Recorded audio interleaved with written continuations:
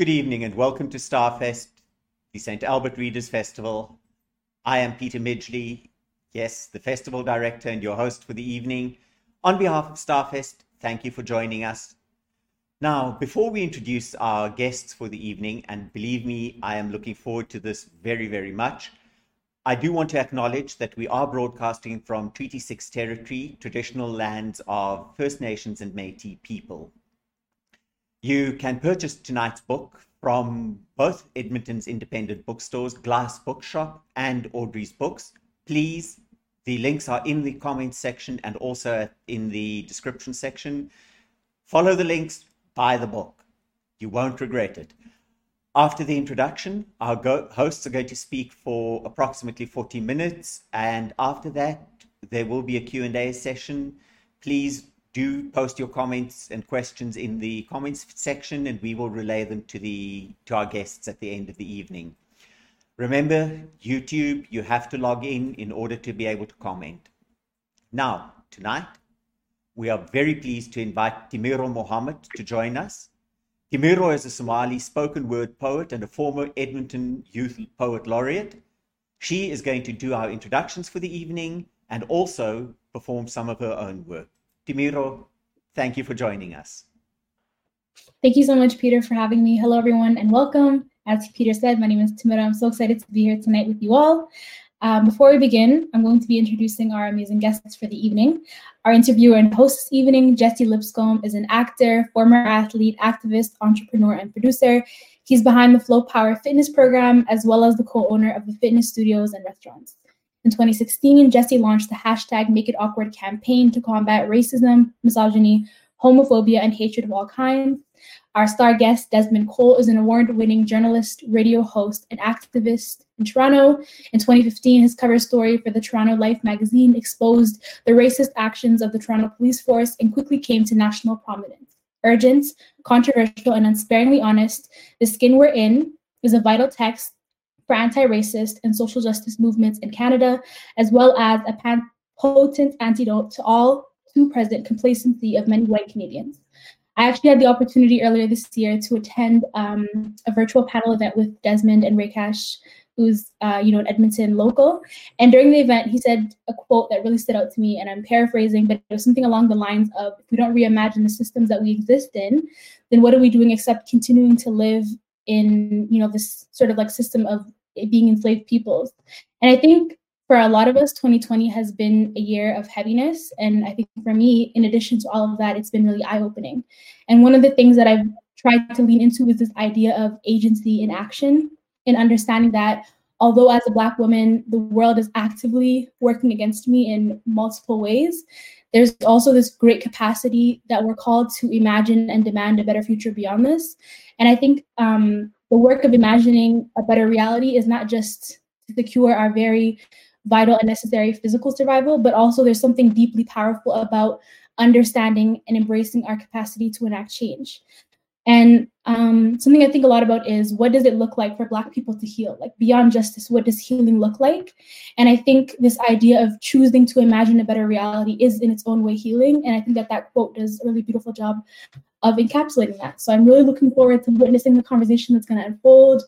I think just by virtue of existing, for me as a Black Canadian, this book is affirming, because very rarely do we contextualize conversations of systemic racism in Canada. And for us as Black people, racism is a lived reality. It's a continued violence that the state and our society enacts. And yet, I think there's kind of a dissonance, and there's almost this removal for a lot of white Canadians. So I'm glad that this book exists. I'm glad and I'm thankful for the work that both Jesse and Desmond do, and I look forward to this conversation.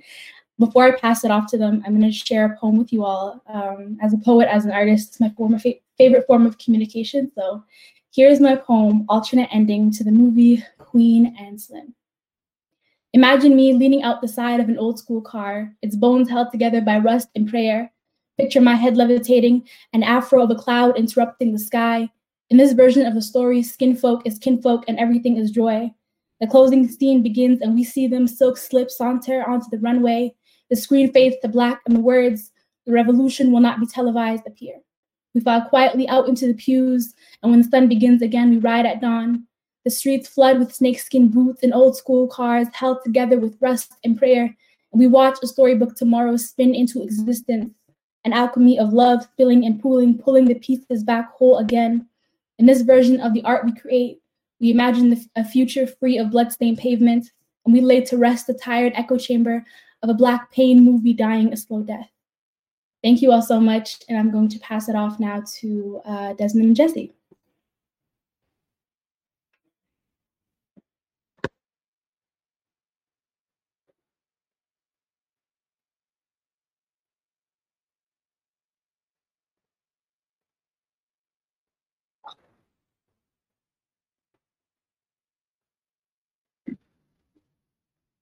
Yeah, I want to say thank you. I wanted to say thank you as well to Miron, and I want to just thank you also for, Jesse's back. I want to thank you for talking about our kind of responsibility to imagine something different, which can always feel like so difficult when we're bogged down and when we already have the responsibility of, or the burden, maybe I should say, of bearing all of this reality of anti-Blackness in our country every day. Just trying to survive is enough, let alone trying to imagine something different and to do the work to get other people on board. So thank you for your poetry so much. Thank you so much.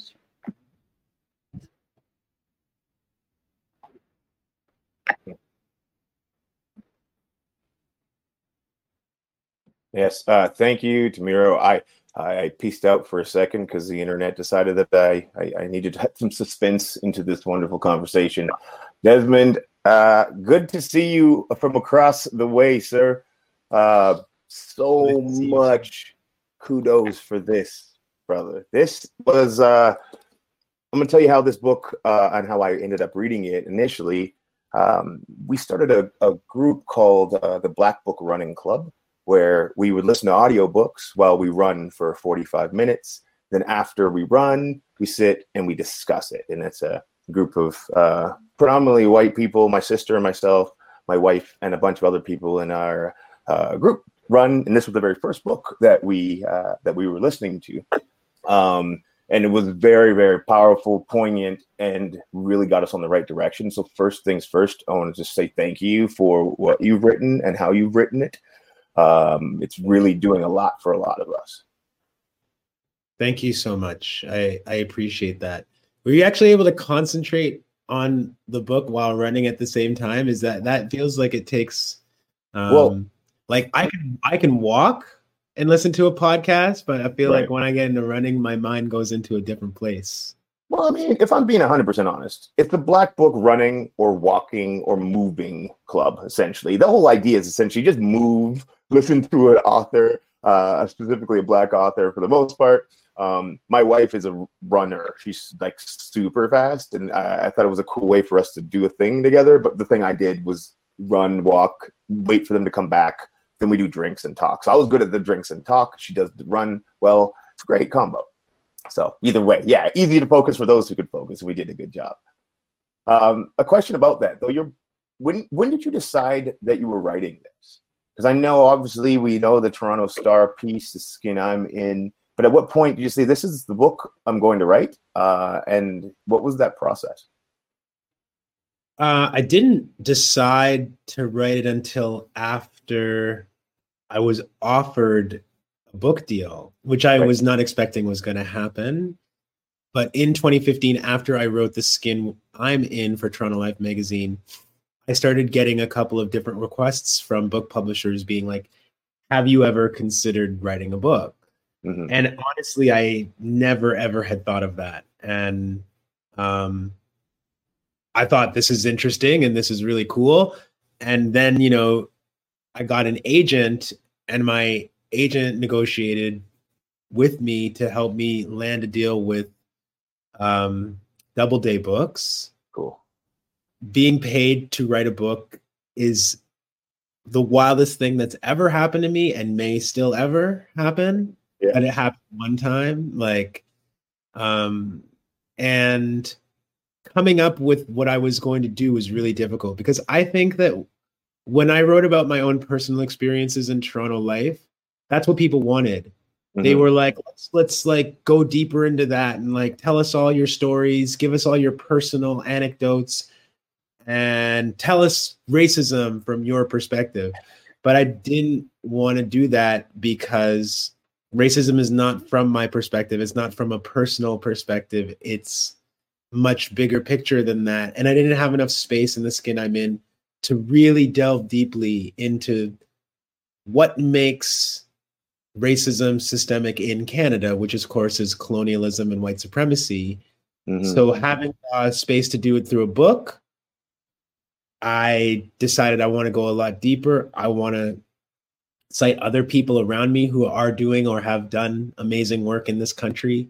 Right. Talk so about it's interesting you say that too, because this is one of the things I was going to bring up was two. One of them was the idea of how you wrote it, and the idea even of like using months right. So that idea was one thing I was curious about. But then the other one, it's very evident, like you had mentioned, that it's not just Desmond's perspective, right? Like you were rarely focused on making sure that the intersectionalities of the communities were spoken from, like whether it be Black women, Black migrants, queer, trans, all of this.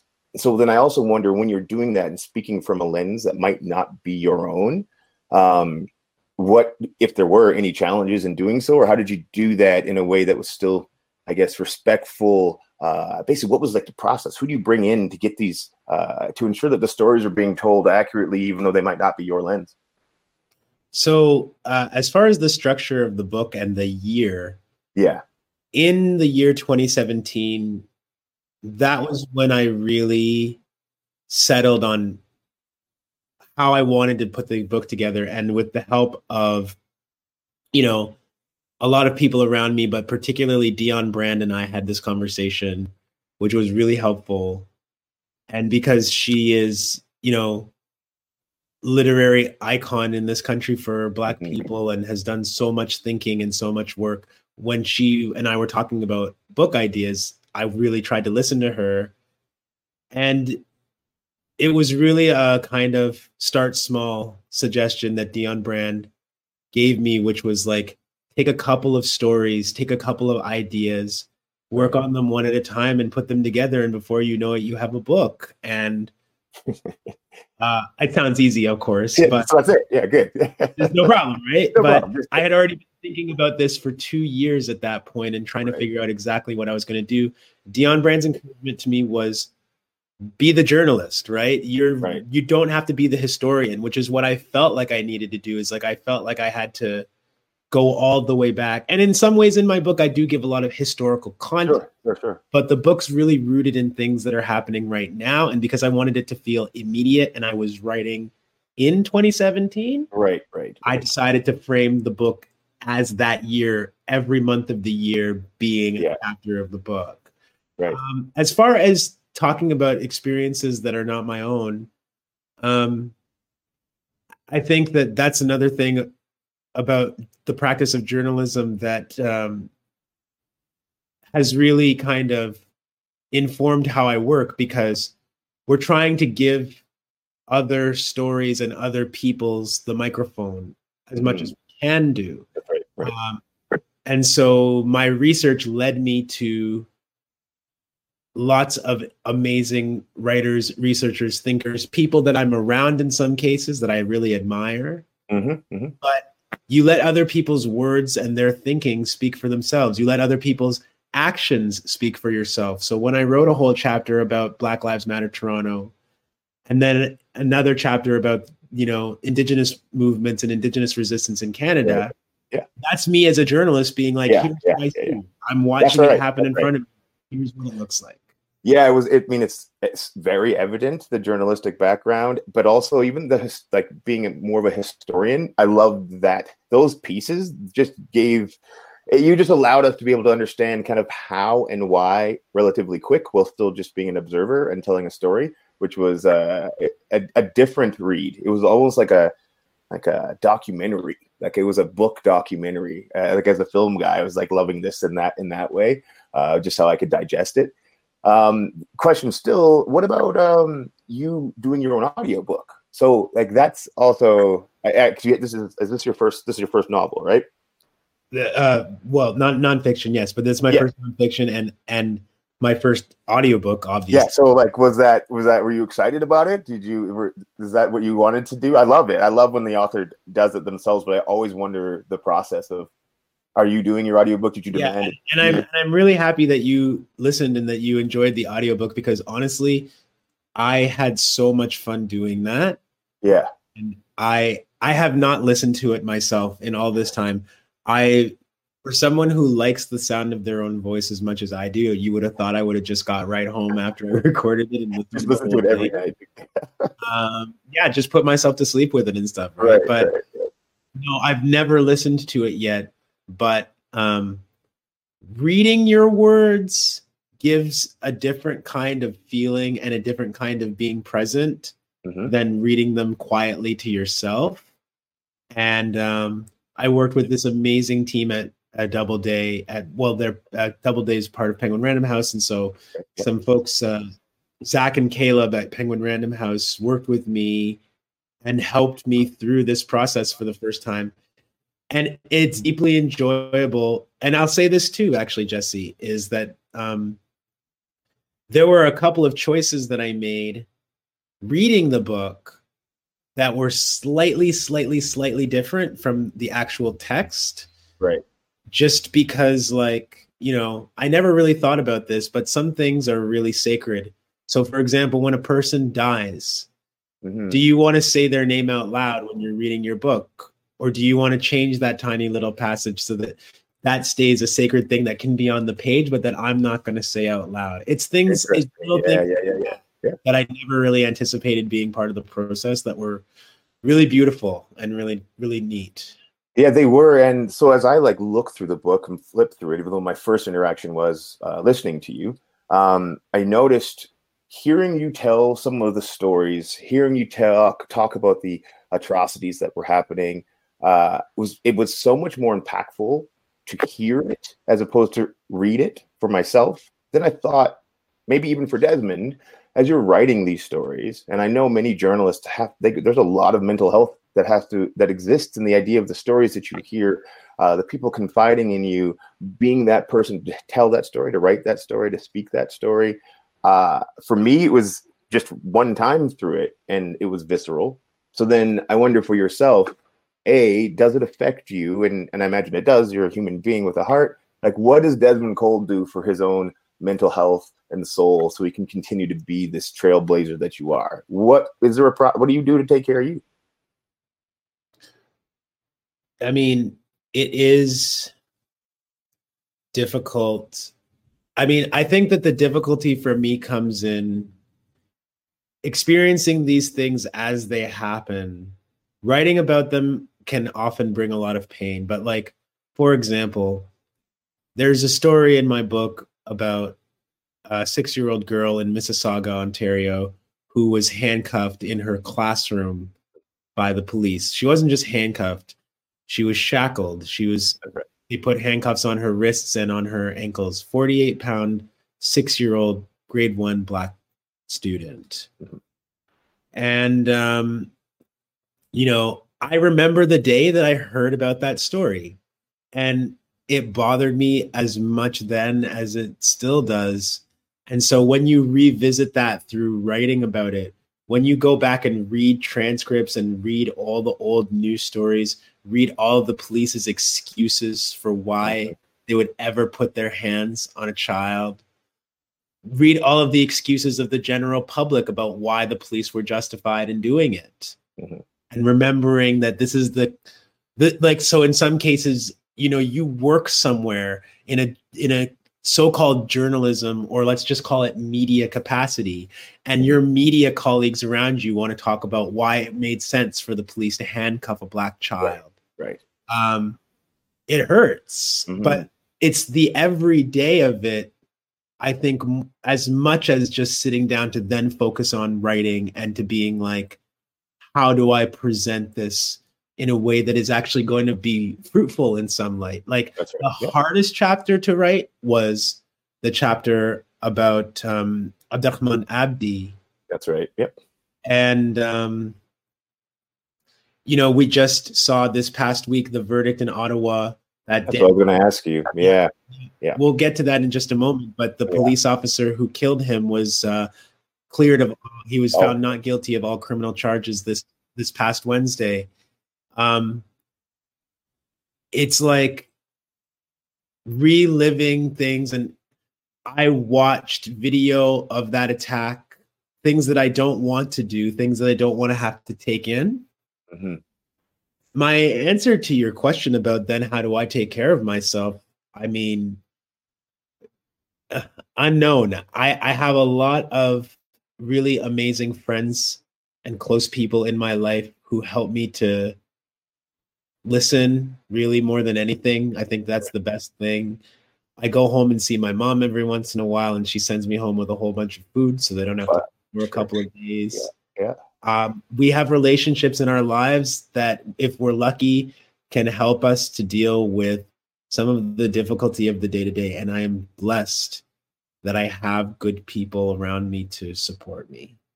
Yeah, I mean, and it is that. I mean, this is that the work. It's real work. It's emotional work. It takes its toll on everybody, and specifically, you know, when you put yourself out there on a daily basis to do this, I think it's important that even you and I, two men, speaking about what we do for mental health in these times is also an important thing to do, to know, like, you know, small circles, people, family, like how important just those, you know, those really important things while you're doing this stuff to keep you safe, to keep you in a position where you can continue to write and speak and influence. But we got to take care of ourselves. So I ask because I care.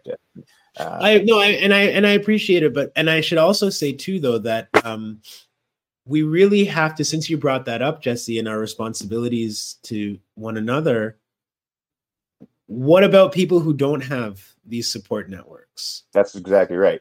So what are we doing to make self-care not self-care when you know, have people around you who you need and who need you? Like,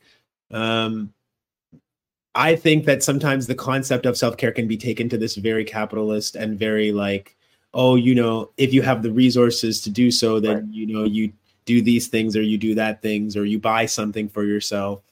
And really, like, I'm lucky because part of my network of people who are like helping me and supporting me are people that, you know, sometimes you just check in to make sure that people are all right. Mm-hmm. And I think we can never underestimate how important it is sometimes to just be able to do that, even if we have one or two people in our lives that we can do that with, that people cannot do it on their own. Mm-hmm. And that I can't do it. I spent a lot of days writing this book where I didn't get out of bed. Mm-hmm. But to be honest with you, I spent a lot of days in the last 5 years that probably would have been like that, even if I wasn't writing this book. Yeah. And times like that, I'm on my own and I'm at my own devices and I just can't do anything. I can't move. Mm-hmm. But, you know, invariably, roommates, friends, family, the circle of people that you are able to rely on, hopefully can make things a little easier.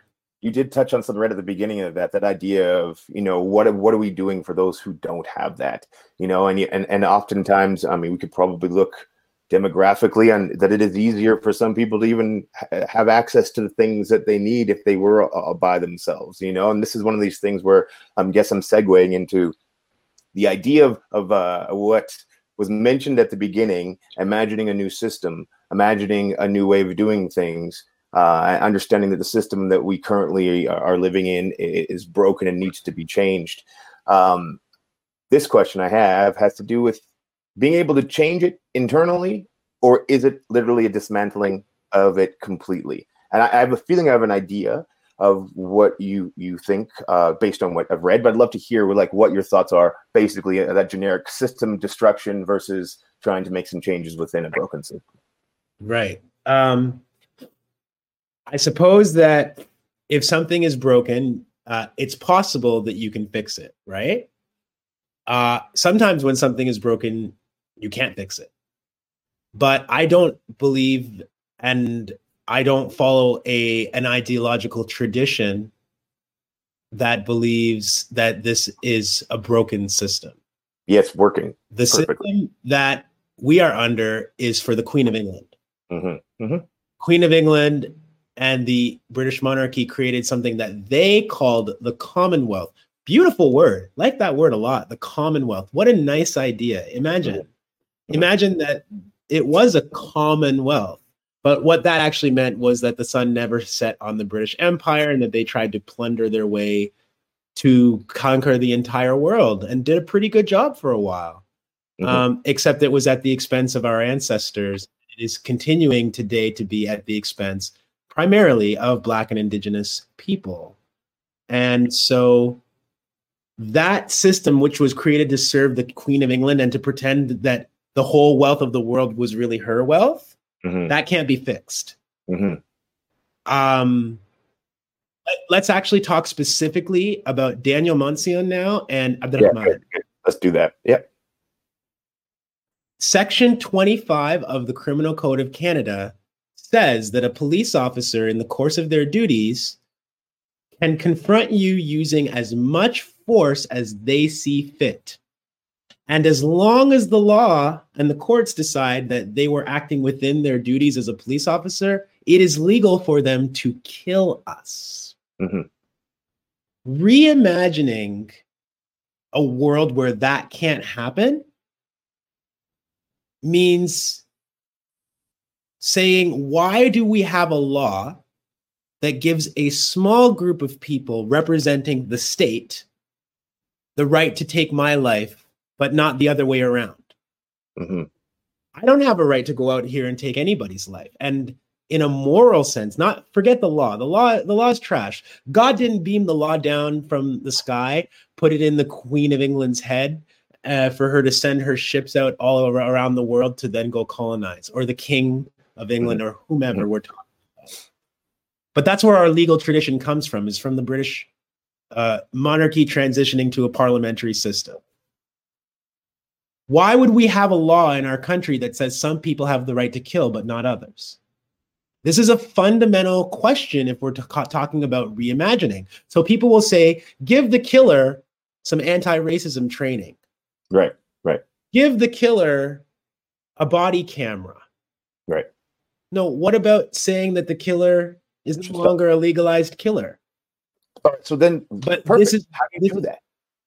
Well, we repealed Section 25 of the Criminal Code. If we want to just be really, yeah, exactly. That's what I mean. So that's what we should do. But how do so I'm asking, let's say me, how do I assist in repealing Section 25? How do the listeners right now, today, action, repeal, how does that happen? So the first thing I will say is that repealing Section 25 of the Criminal Code, which gives the police the legal right to kill us, is a sliver of the answer, but I think it's a really, really, really important one. But what we need to be doing more broadly than that is to be asking ourselves really fundamental questions about how we want to live together. So, do we want to live in societies where dominance is the main way that we think of our relationships with each other? Parents dominate their children, husbands dominate their partners, men dominate their partners. The state dominates its civilian population, particularly Black and Indigenous people. Or can we imagine a system that doesn't do that and that actually provides us with safety, comfort, and an opportunity at life? Because what white Canadian society will tell you is that you cannot be safe without that dominant relationship between the police and the civilian population. That if you don't have that anymore, chaos for some reason. Well, chaos meaning Black people will be free, Indigenous people will be free, right? That's the chaos that they're talking about. Absolutely, yeah. But people will say, obviously, what about murderers, Desmond? Daniel Monsión is a murderer. Yeah. He killed our brother on his front porch in front of his family members. He didn't spend a day in jail for 4 years while he was awaiting trial, which would not happen for a member of the civilian population. And then he was exonerated. Daniel Mancion made about $500,000 while he was sitting awaiting his trial that would get him off on these charges. So he was paid to be a killer cop. He's the murderer who's getting away with it, right? But if we were even to put Daniel Mancion in jail tomorrow, let's say he had been convicted on these charges, it doesn't bring back our brother. It doesn't take away the harm that's been done to the community and to his family. And so reimagining what we do when somebody engages in harm, when somebody makes us afraid, instead of just saying, have a relationship where cops come in and they dominate everything. Have a relationship where child welfare comes in and they just dominate you, or social workers, or even mental health workers. My mom is a nurse, and my mom's job is to care for people. She doesn't have a license to take somebody's life in the act of caring for them. And until we can think about a world where protection and safety cannot be equated with like being able to legally harm people, we're always going to be like reform, body camera, do more training for them. Maybe make it now, in the United States, Kamala Harris is like, oh, so they killed George Floyd. Let's make chokeholds illegal. Yeah, right. How dare you dishonor the memory of somebody who was murdered by the police, who was lynched, by saying that we should make lynching illegal? Like dominance that helps that to happen. Yeah. Prisons, police officers, child welfare systems. Right. These are the systems that we have to challenge and say, instead of taking your kids away and spending billions of dollars to do that, we're actually going to give families the money and supports to live a safe, healthy life with a roof over their head, with food for their family, instead of sending the police to conflicts within our community. We're going to figure out how to solve those conflicts ourselves. And if people think that that sounds fantasy or Pollyanna, I think it's a fantasy to pretend that these killer systems are just going to one day come and say, we're wrong. We need to start treating black people. Absolutely. Thank you for letting me know. I didn't see it. And now let's move forward. It's not going to happen. I agree with you. What I am still curious on, because as we're talking, I'm hearing like people who talk to me about stuff with questions, and I don't always have the answers. I'm not saying that you will have all of them here either, but these actionable steps, I really want someone listening today to be able to do something new that that just happened. Like, I can do this tomorrow and it will actually move the needle, right? So we have after the George Floyd murder, also the cop was exonerated as well, because that's what happens, because that's how the system works almost every time. But we saw a different response than the norm, and I say a different response specifically from white people, and the energy they were putting into protesting and allyship. And I have an idea, I think, of where you may go with this. My question is, do you think, and I'm not calling it performative activism, but those who are really trying their best, is this moving the needle? Is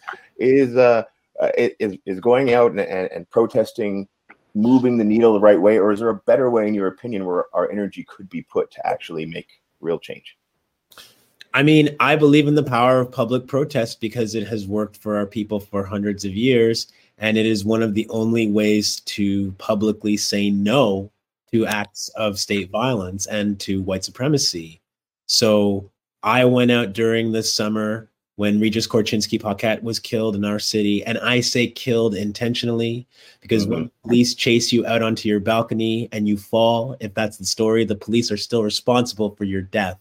So I don't go these legal definitions of what is responsibility for somebody's dying. But when the police killed Regis Korchinski-Paquette, I marched in the street.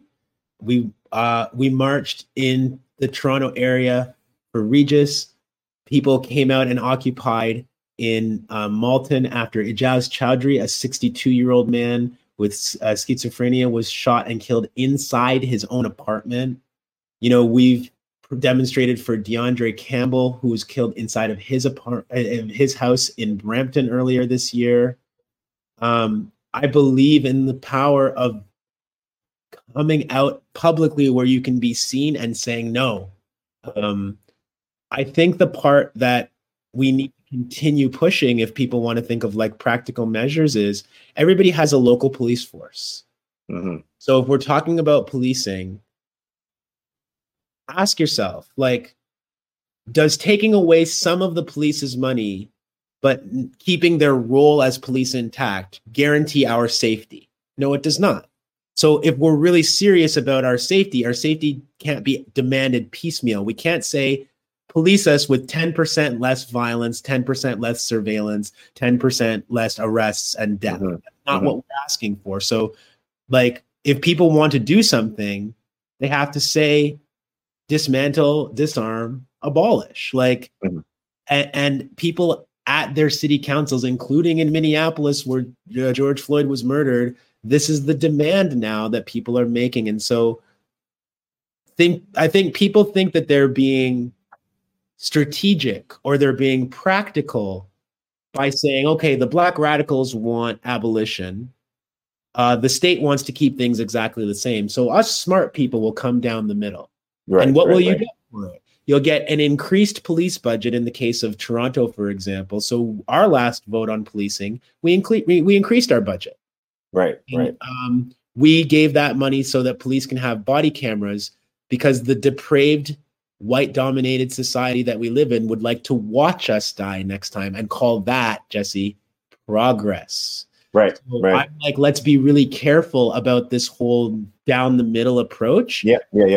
And demand the things that we actually want, rather than trying to be strategic with our own safety and valuable life. Okay, so Desmond, I'm with you. I'm doing, if ever I'm going to disagree, which I'm not right now, but I'm going to play devil's advocate on certain pieces, because I know that there's some questions I know people would probably say. So this idea we're talking about, we believe in protesting, and it's worked before because it works. But then on the same sentence, we're saying what's worked, because look where we are. We're basically protesting to a system, right? So there's this idea of like, it's working, but actually it's not working, because this is the conversation we're having in the book you just wrote. Even though we can look at the needle being moved, it's just like, it just changes how they can kill us. It changes how they can. So for me, if I'm arrived at this planet as an alien, it doesn't look like it's working, is what I mean. And so so I feel like maybe I'm wrong, and it is, but it looks like it's not. It just looks different, right? But it doesn't look like it's working. So I totally. When I say it works, nothing that Black people have been able to do on our own in 400 years on this part of the planet, has been able to rearrange the fundamental realities that got us here. Right. So the abolition of chattel slavery was a step, but it didn't abolish the conditions that created and sustained capitalism and white supremacy, because capitalism is nothing more than, the racial exploitation of the world's resources to benefit the few. And, in our historical trajectory, that being like white European descended people. So protesting didn't change that. Having uprisings until the abolition of slavery didn't change that. Eliminating the segregation and formal, informal ways that Black people were kept out of every space in North America after the abolition of slavery didn't change the material conditions. Getting into the workplace, getting into schools, getting into positions now where Black people in Canada can be cabinet ministers and leaders of CEOs hasn't changed the material condition. But first and foremost, as human beings, we need to, like I said, we need to be allowed to say no. And so in all the ways that people resist, they are being effective because they're taking their own power to at least make an expression of resistance and say, my life is bigger than these circumstances. I'm going to try and challenge them. I'm going to try and fight and push back for my life. The thing is, I suppose, asking Black people by ourselves to overthrow these systems of colonialism, imperialism, and white supremacy is pretty impossible unless we have those aliens that you were mentioning come down and give us some new toys that we can use to combat all the guns and all the tanks and all the tasers. And that's probably not happening anytime soon. But we live in a white majority country. That's right. The only thing that we can do through our resistance is, number one, continue to fight for and protect ourselves as Black people, and to do the other thing that Black people always do, which is educate the people around us about what our struggle means and why it matters. Because not until white people decide that they don't want to live this hell that is white supremacy are things going to change in the fundamental way, Jesse, that I think you're referring to. It cannot be on our shoulders as Black people. We are 3% of the Canadian population, and we are able to shake up, along with Indigenous peoples in this country, a fraction of the population. Look at what our movements are able to do and how much power and learning and disruption that we are able to cause for such a small fraction of the population. But until white people decide that they do not want all these uninherited or unearned inheritances, all these unearned benefits, all this power, well, we're in a difficult spot. My way of trying to convince folks, though, that they shouldn't own that privilege anymore and that they shouldn't benefit from it is to fight like hell for myself as a Black person. It's not to go into private rooms with politicians. It's not to beg the average white person to see our humanity. I'm done with all of that. I get to live my life the way I see fit, but in doing so, hope that my actions and the truth that shines through the work that we try to do allows other people to take it up for themselves. Yeah, and I'm with you too. I feel like what you're saying goes twofold. For example, Desmond Cole right now says he's going to live his life the way he wants to live it. There may be somebody else who is living their life the way they need to live it, but that at that moment might mean they're in an institution and they're doing that thing internally. There's another person who says, F the entire system, let's dismantle it. What I'm saying is it feels like it's this idea of really getting white people wherever they are to understand and not just to understand, but to realize and understand that what this isn't actually a good thing for everybody, right? But it's this, how do you? And then there's the idea, is it on us to do so all the time? Because there's that conversation of why should we do all the work? I agree with it, but also if I know some things, I want to tell people some things so they know some things, so they can tell the people they know some things, so ultimately we can change some things. I mean, if I didn't believe that, I couldn't have written a book, and I couldn't have been a journalist for the last 10 years, and I couldn't have spent all of this time the kind of public work that I do. So obviously, I believe that it is of value to share knowledge that we believe. I am standing on the shoulders of a lot of Black people in this country. My book could not have been written without the likes of, Robin Maynard, Elle Jones, Idil Abdullahi, Agnes Caliste. I couldn't have written this book without Black Lives Matter Toronto being in activity for 5 years. I couldn't have written this book without being able to document the struggles of people like Dion Renee and,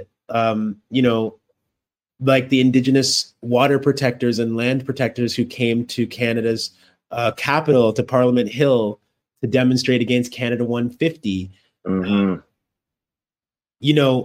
We all need to carry on the tradition of learning and sharing knowledge. And I think that's how I've come to the place that I'm at. But what I believe is people definitely believe in this notion of persuasion, that the truth will happen through persuasion.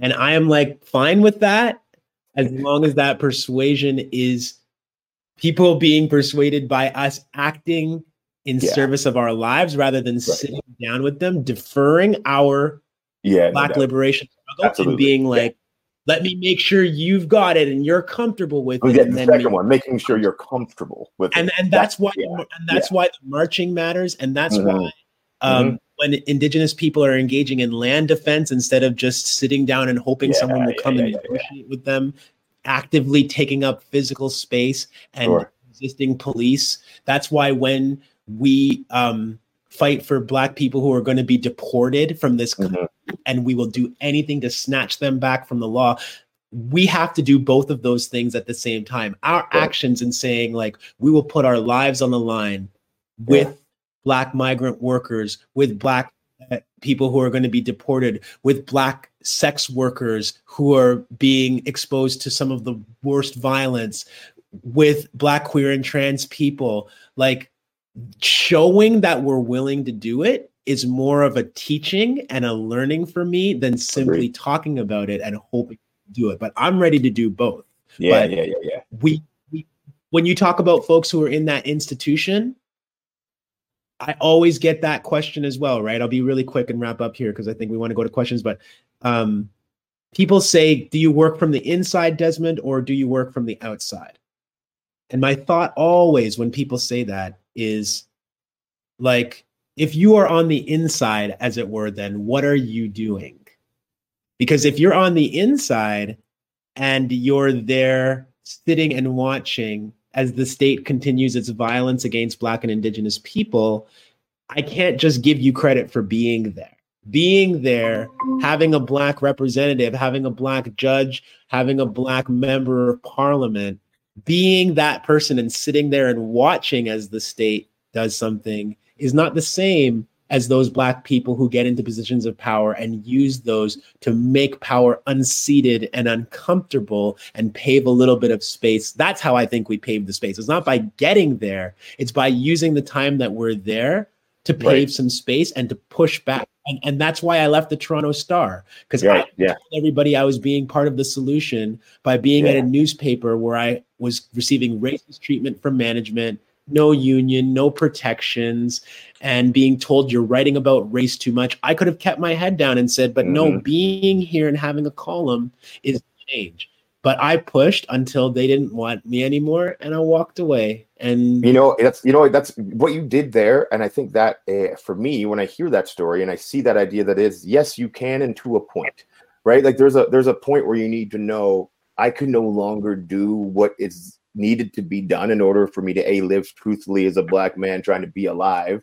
But also we can use whatever platforms we have that might exist in the system until we can't. And then when you can't, you have to understand that you're done there. Like it's almost like you have to know I'm now doing a disservice to myself and to my people and to people who will come after me. But to a point, I still can use what do I have here? What do I have here? How can I do the thing? And just keep pushing, keep teaching. And can I say really quickly too that like, as somebody who, for example, has now published a book with a major book publisher, I am also like, I am in these spaces too.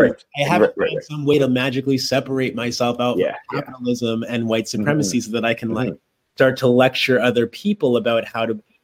But when some of us as Black people are carrying the burden of speaking up, and others of us who are within institutions want to say anything and take the safe route, it's really, really hard to move together in a sense of solidarity with one another. It's interesting as I hear this conversation and we're talking about Black and Indigenous people doing this work. And then I think to myself as white people listening, and I want them kind of be aware of the privilege of just opting to be like, I think I might just jump in there and help. Or I might not. Like just the idea that you can be like, this was good. I like that. I might look into that more. Like I can't ever not be a Black man that lives in this system. Neither can you. Neither can any Indigenous person. And that idea and that privilege that you can just decide when, I think is something that you should sit with, but then also understand like how important you are and your decisions are to making this needle move so much faster. Your book, is such a powerful chunk. I'm watching it change many white friends, family, and how they're viewing things. That idea of Canada being this nice spot, right? This idea that Canada's not that racist, and watching one book completely switch it is it's a pretty powerful thing, Desmond Cole. I know you know already, but it's I do wonder, like, can you feel the weight of the now right now with what you're doing? I mean, something happened this summer when George Floyd was murdered, and this Black liberation movement that has had different incarnations for centuries was reignited. And really, the moment for me of this year that I won't forget for the rest of my life was seeing that police station in Minneapolis on fire. And thinking in that moment, like, is this real? Because I didn't think I was going to be seeing this in the United States of America anytime soon. Right. And, once that happened, a lot of work that many of us have put in started being referenced suddenly, and people want to buy a book, and people want to read something, and people want to say, who else is talking about this? That's right. And I've been very blessed that I put the work in starting 5 years ago, and this timing coincided so that people thought Desmond's book might be one place to go and look for this information. Yeah. Like, I'm really grateful for that. Eternally grateful for that. Sure. I think it gives me even more of a responsibility to continue to try and pay that forward, and to do things in a way that honors all of the gifts that I have received to be able to share something like this book. I am very, very skeptical about the longevity of the moment that I acknowledge that we are in. We are absolutely in a moment right now. But my question for the people who are having this awakening by reading and thinking, oh, I didn't really understand what the pervasiveness of racism, anti-Blackness, white supremacy is in this country. How long is that feeling going to last when you have to confront really difficult things like, well, now these Black folks are asking, they're not asking, in fact, they're demanding that we abolish the police, that they're demanding that we abolish the child welfare systems. They're demanding that we abolish the prison system in Canada. Do I have I had enough of an awakening to trust these institutions in my country that are supposed to be like foundational, to trust these Black folks when they say, nah, get rid of that, we're good. Right? I think that's the part that I'm not so optimistic about, because when you go to bed at night and you think about it and you truly think that a prison keeps you safe, that a police officer keeps you safe, that the courts keep order, and that there would be chaos without them, and you go to bed at night and you can fall asleep tricking yourself that the chaos is not actually the world that you're living in right now. It doesn't motivate you to wake up the next morning and go start shaking the table. So I have a question for your historian piece of your brain. Is something like this what's needing to happen, what we want to happen? Has it ever happened? Is there precedence for this in different times that you know of, where a people have said, no, actually, we're going to demolish everything that it was? Well, besides colonialism, but the other way, but like the good way, whatever. I'm dead. You just did us a really big favor there. But I mean, isn't that what's so funny? Yeah, exactly, is that right? We cannot imagine a reordering of the world that does things in our favor. We can only see the one that took everything away from us as being the only legitimate way to live. That is why white supremacy is an ideology and not just some negative feeling in people's hearts. It has pervaded our imagination so that something that benefits us so strongly can't even be imagined by the average person, or even by a lot of us as Black people. Absolutely. And so, you know, I would say I would say that, like, of course, huge reorderings of the world are possible. And actually, Black people from the Haitian Revolution to the abolition of slavery, and Haitian people, after their revolution, started coming up to the southern United States and going on to plantations and helping enslaved Black people in those places to fight back and to rebel and to kill their overlord masters.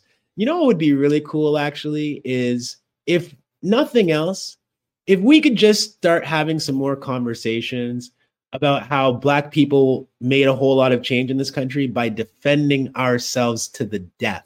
Right. That shouldn't be the taboo subject that it is in our society, because we don't want to talk about the times where Black people have shown, no, we are actually willing to die to allow ourselves to have a chance at liberation.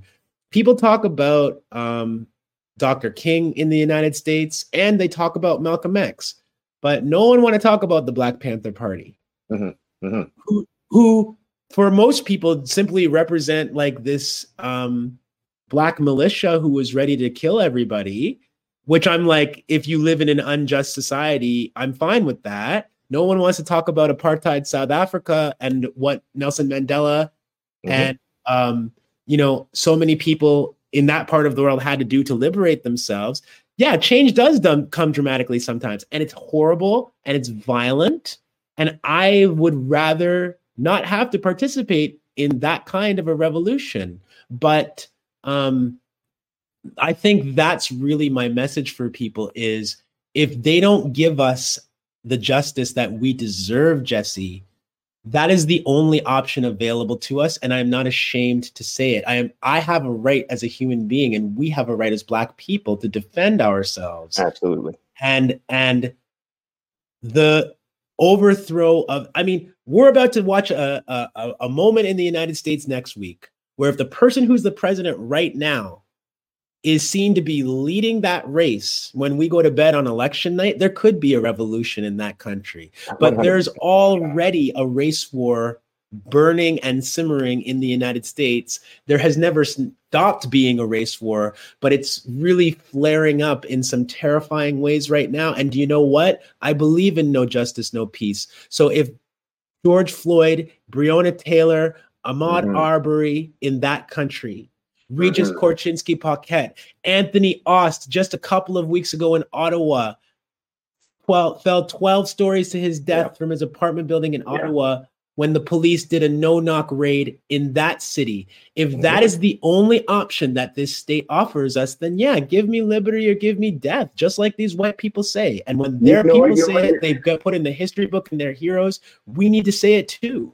You say there's a race war, and there's been a race war going on, and this is where I say I feel like war is usually not. There's been a war on a race, because that's what it's been, a war on a race. There's been a race war. Just like even what you're talking about right now, and having that discussion, and that I can feel people getting uncomfortable right now, saying no, refund the police. That's what I'm scared of. Like, no, but this is the thing. The thing is, this is what's been happening. One direction for 400 years, one direction. And like the mere idea of, I feel I'm allowed to speak about protecting myself, speak about protecting my life to the death.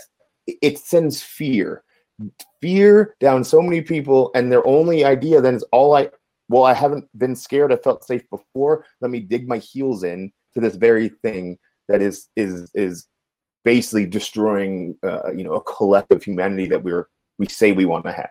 But it's this idea. It's just like you get scared, double down, and I think we're seeing a lot of that in the States with how far, how polarized, and how dangerous that can be. I think you're 100% right. There's no, if it doesn't change, that's the eventuality of what things look like, and that's some things you have seen in history. That is people have a right to protect their own lives. Well, I would also say too that an act of self-defense is, to me, not the same as an act of violent aggression. And so I am in Ontario. And right now in Caledonia area, about an hour and a bit away from me, the people of the Six Nations of the Grand River are defending their territory from the Ontario Provincial Police and from a developer named Foxgate that wants to build 1,400 homes in the Haldimand Tract.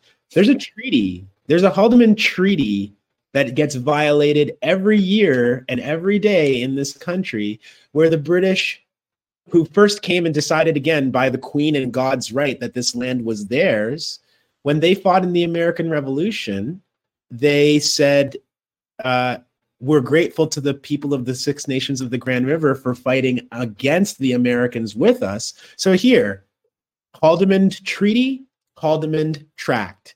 6 miles on either side of the Grand River, from the mouth of the river to the source of the river, forever. They said forever, that's your territory. And then the British Crown immediately said, well, when we said forever, we didn't really mean forever. And when we said all this territory, we didn't really mean all of it. So now today, that was 1784. Today, in 2020, 95% of the Haldimand Tract no longer belongs to the Six Nations. Mm-hmm. So when they are in the street, when their weapon is blockading or barring access to a road, when their weapon is putting their bodies on the line as police come with bullets, rubber bullets, tasers, dogs, that is not an act of violence to me. And people need to start, when they think about these ideas, start to think about the difference between an act of violence and an act of self-defense in order to preserve your life and your opportunities for the future. So you say, I hear you say that, and I hear a police officer say that in the complete flipped reverse. It's the reverse of that. I felt my life was threatened, so I was acting in self-defense. And this is the problem. Yeah, but nobody asked the police. That's the thing, is that what we need to do is we need to stop giving the police license to put themselves in situations where no one is asking them to put their life at risk. Absolutely. So when in our communities, because the police, actually, what they're doing tonight in Six Nations is they're releasing videos of people smashing a window of a police car, saying, see, we weren't the ones that came here and initiated anything. But when you bring guns into people's community, you're the one initiating the violence. So we just don't need the police to be there. We didn't need the police to come to that 6-year-old girl's school. We don't need the police to arrest Black children for having a marijuana joint in their pocket. Like, they can feel scared. Because you know what? If I'm a big bully and I want to take away your joint so that you can't smoke it, and that's the only reason that we're having a confrontation, I can say I'm scared of you. But I don't need to be putting myself in that situation in the first place. And so much of the confrontations between Black people in our state, so much of the discipline that Black people face at work. I mentioned sex work earlier. Like, sex work is an entire profession in this country that puts police in a situation where they don't need to be in, because no one wants a police officer in that situation. Same thing with having cops in our schools. And I know in Edmonton, there's a lot of folks out there right now who are like waking up to the idea that, wait a minute, maybe the best way to make an education better for our children is not to put a police officer between them and the teaching staff and the administration. But these are choices. So when you put the cop in the school, he's going to say he felt threatened before he has to tackle or beat up or tase a student. But abolition means, again, relationships of dominance. It means not thinking that the way we engage with Black students in a school is through an aggressive and domineering relationship. And that if we can't have a one-to-one equal relationship, that person doesn't belong in an education. Yeah, they shouldn't be there. So, Desmond, I want to say this before, because I know we're going to wrap up pretty soon, but I feel like this would be a really neat thing. I'd love to hear from your lens. So let's use our imagination for a second, and we've arrived at this place where the goals are hit, that you and I can just sit there and just be humans walking down. I don't have to be a black man. I'm a black man for sure. But even the fact that I have to say that, what does that look like? Tell me just paint the Desmond picture of what that would look like. The absolute destruction of the capitalist system. Capitalism is said to have created more wealth than any other system in human history, and yet Black people in this country are poor. Indigenous people in this country, who were stewards of the land for millennia before anyone else got here, are worse off than before the British and the French got here as colonizers. Worse off. I cannot stress that enough. So my ideal means that everybody has a home. Everybody has the safety of physical safety, like a roof over your head, food in your mouth. This is I heard somebody here, a conservative loser whose name doesn't get mentioned on this broadcast because it's not worth it. But he was saying that it's like a Marxist fantasy, abolition, this fantasy that we don't get killed by strange white men with guns. If we are going to fantasize, like, let's go all the way. Let's not just talk about the absence of violence, right, Jesse? Like, let's talk about what it would mean for Black people to not have to be in the bind that we're in, right? Because we can feed ourselves, because we can clothe ourselves, because there is no system taking all the wealth out of the continent that we came from so that people can have nice things in other parts of the world, and leaving us with child laborers, child soldiers, dictatorial governments, and corruption. Like the thing that ends all of this is the thing that started it. Capitalism, the quest to take all the world's resources and give them to a small number of people. The Jeff Bezoses of the world today, they're not individually responsible, but they are like manifest of a system that says no matter how much wealth created, it will never be distributed equally. And until the day where we decide that that's what we want, that the wealth of this planet belongs to everybody and not to a few people, I don't see how we get out of this situation. And so I believe in socialism. Right. I don't think capitalism is ever going to be reformed. And I don't think that people are really serious when they talk about reforming it. And I think that the environmental stewardship that Indigenous peoples in this country talk about, the need to treat the earth as if we are visitors and that we have to leave it in place for the generations to come, that is not a capitalist value. Making sure everybody has a house and food to eat is not a capitalist value, but we are on a path to destruction. I don't disagree. 100%. Unless we start imagining something far better. I love it. I could do questions forever, but I know the audience has some for you. We got some Q&A time. So we'll jump right in there now. How are we going to do some questions? Am I going to read them out? They're going to show up? I've got the questions, and I will feed them to you as they've come in. So I'm coming live and coming into the conversation. Feed me. Let's go. Right. I want to start by saying to you both, thank you for reaffirming that it's not really a radical idea to want to live in safety and dignity as a human being. So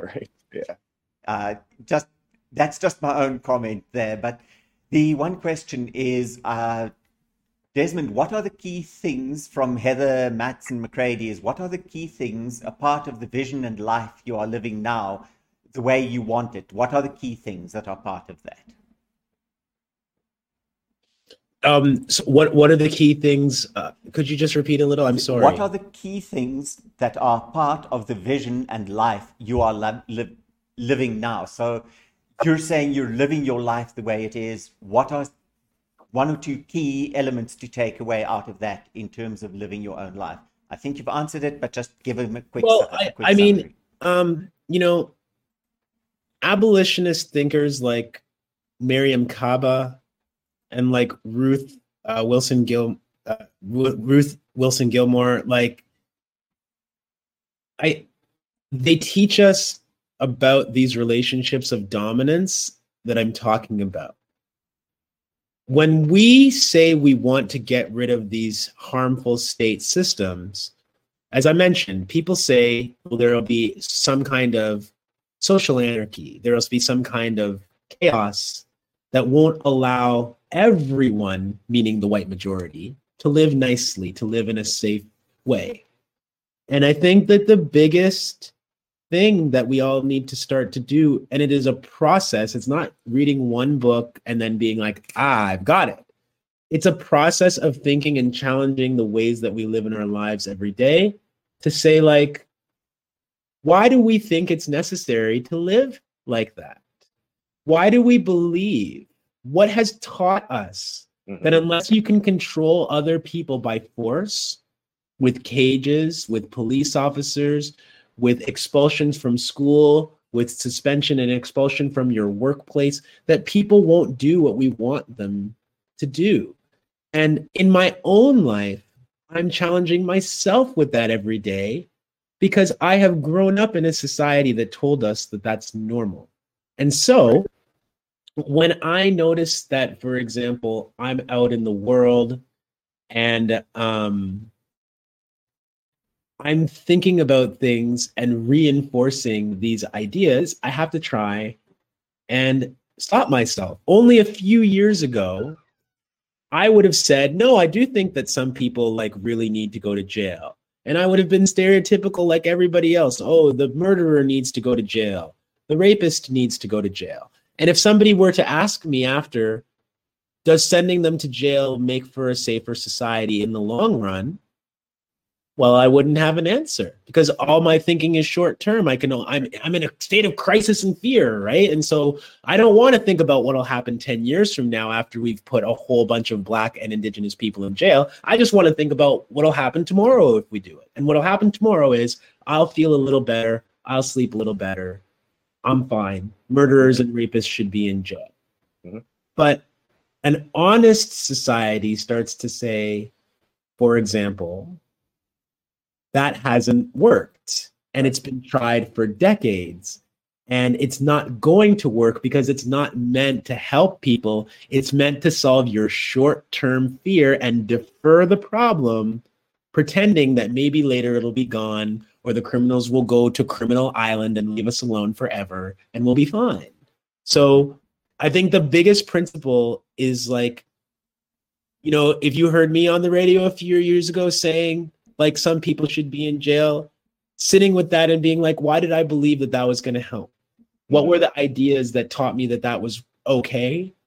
And what do people really need in our communities when they engage in harmful behavior? Do they need to be punished? Do they need to be taken away from their families and their communities? Do they need to be put in a cage? Do they need to be humiliated? And what might we begin to do differently? I am not the preacher here because I have to, as they say, decolonize my own mind every single day when I wake up. It's an ongoing process is a thing that I've learned from you and even in the activism space, and how many times I have said a thing that looking back, I'm like, that was actually harmful, but I believed it. And then why did I believe it? And just re-asking those questions, it's a very helpful rabbit hole, I think. And, you know, it's a humbling one too. And it's a nonstop journey. I think that a lot of us have to be on. Two of my really good friends, Adil Abdullahi and Elle Jones, have been putting on a series called No Life Left Behind, where they talk about people spending life in prison in Canada. And if you want to get an education about what it means to challenge our ideas of incarceration, No Life Left Behind is a series that I highly, highly recommend you Google and check out, because we can challenge the ways that we think. And the people who are leading that conversation are people who are incarcerated today. And that's what their work focuses on. And I've learned so much from just being close. Right. Excellent. Thank you. Thank you so much. And I think No Lives Left Behind is a very good place to cut this conversation. I'm sure we could carry on and need to carry on for much, much longer, but we do have to take take note of the fact that, Desmond, you're in Ontario. It's getting late over there. Our audiences have stuck with us for more than an hour as well here. So thank you for your dedication to this. But Jesse, thank you for leading a wonderful, wide-ranging conversation on this. Was every bit as extraordinary as I'd hoped it would be. So we look forward to having you at Starfest and at St. Albert Public Library again soon. But yeah, thank you. Thank you. Thank you And so Desmond. much. And yes, Desmond, just thank you for writing your book. Thank you for everything you said this evening. And wow, that was some conversation. So thank you both. And thank you. I just want to say thank you to you, Peter, and to Starfest for making this possible. All right. It was absolutely our pleasure. And just a reminder to people, as we end this conversation and move on, you can buy the book online at Edmonton's 2 independent bookstores, Glass Bookshop and Audrey's Books. Please go online, buy them, order. There's the cover. There you can see it, Jesse throwing it around or moving it across the screen. And just also thank you yet again to our technical team here who was working through some spotty internet this evening. Thank you. And do visit Starfest online. Watch the reruns. The shows are up there, so please do watch them. If you didn't catch all of this, listen to this talk again later on. Also, we've got a couple more events coming up. Register for them. We'd love to have you back. So from me, good night until next time.